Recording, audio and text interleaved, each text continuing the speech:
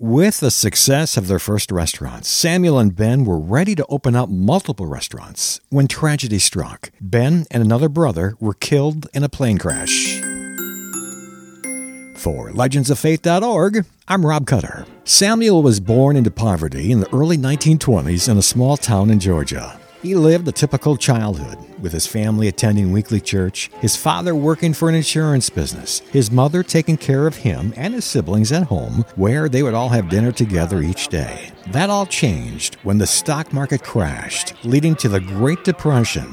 To support the family, Samuel's mother opened a boarding house, and Samuel would make extra money by having a paper route and selling Coca-Cola. Throughout high school and serving in the Army during World War II, he would make the Bible his guidebook of life, a blueprint that would work throughout his entire career. Soon after the war, Samuel and his brother Ben opened a small 24-hour diner outside of Atlanta. The brothers were always looking for new ideas to add to the menu when they noticed that some of their customers would take their chicken meat and turn them into sandwiches with their rolls. That gave them an idea for a new menu item and a new restaurant concept. Then an awful plane crash claimed the lives of Ben and another brother. Despite the loss, Samuel continued the idea of developing a delicious-tasting chicken sandwich. Before long, he was able to expand to other locations based on the popularity of that one menu item. He began expanding nationwide, this time with a name change. Early on, Samuel made the decision to close on Sundays so his employees could attend worship services and he could teach Sunday school, a tradition that lasted for over 50 years. Samuel Truett Cathy turned his once small diner, the Dwarf Grill, into a multi-billion-dollar empire.